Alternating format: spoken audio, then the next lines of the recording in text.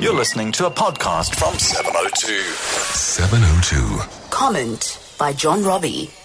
Isn't it amazing to see the ANC tearing itself apart? I mean, it really is. Think back over the struggle and the release of the prisoners and the unbannings and the negotiations, despite all the tense issues, and there were tense issues.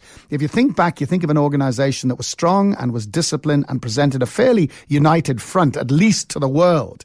I don't know what was going on behind the scenes, but now you look at it, it is unbelievable for people of my generation and Darius's generation. I mean, everywhere you look, you see massive fault line, this massive rift that splits the organisation. Pravin and Zuma, they didn't even take the same plane to China. And we're expected to believe that there's nothing out of the ordinary. And they're going to present this united front about the country. And it looks like they deliberately took different planes. ANC Youth League and the Women's League and ministers like Des Van Rooyen and Mosibenzi Zwane, they have a dip at Pravin Gordhan, while most of the civil society and certainly the business world and the SACP, ironically, seem to support the finance minister. It is a titanic struggle that's going on. And every day we hear stories of state capture, and the issue of the nuclear deal with the Russians and the SAA deal seem to be the ones that have caused the impasse. And now we have, I mean, what would you call it? Open revolt, with plans to occupy Luptuli House today.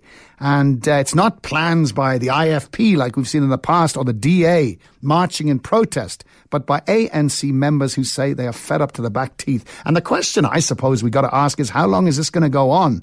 And while it does, what damage is being done to the country and the economy? And my point is that something has to give. I mean, the stakes are just going higher and higher, and something has to give. And, if and when the Hawks, under Burning Ntlameza, a dishonest man, according to a judge, if and when they arrest the finance minister, that could be when something gives, because the more you look at it, it looks like that is coming very, very soon indeed. And when that happens, I wonder what the results will be.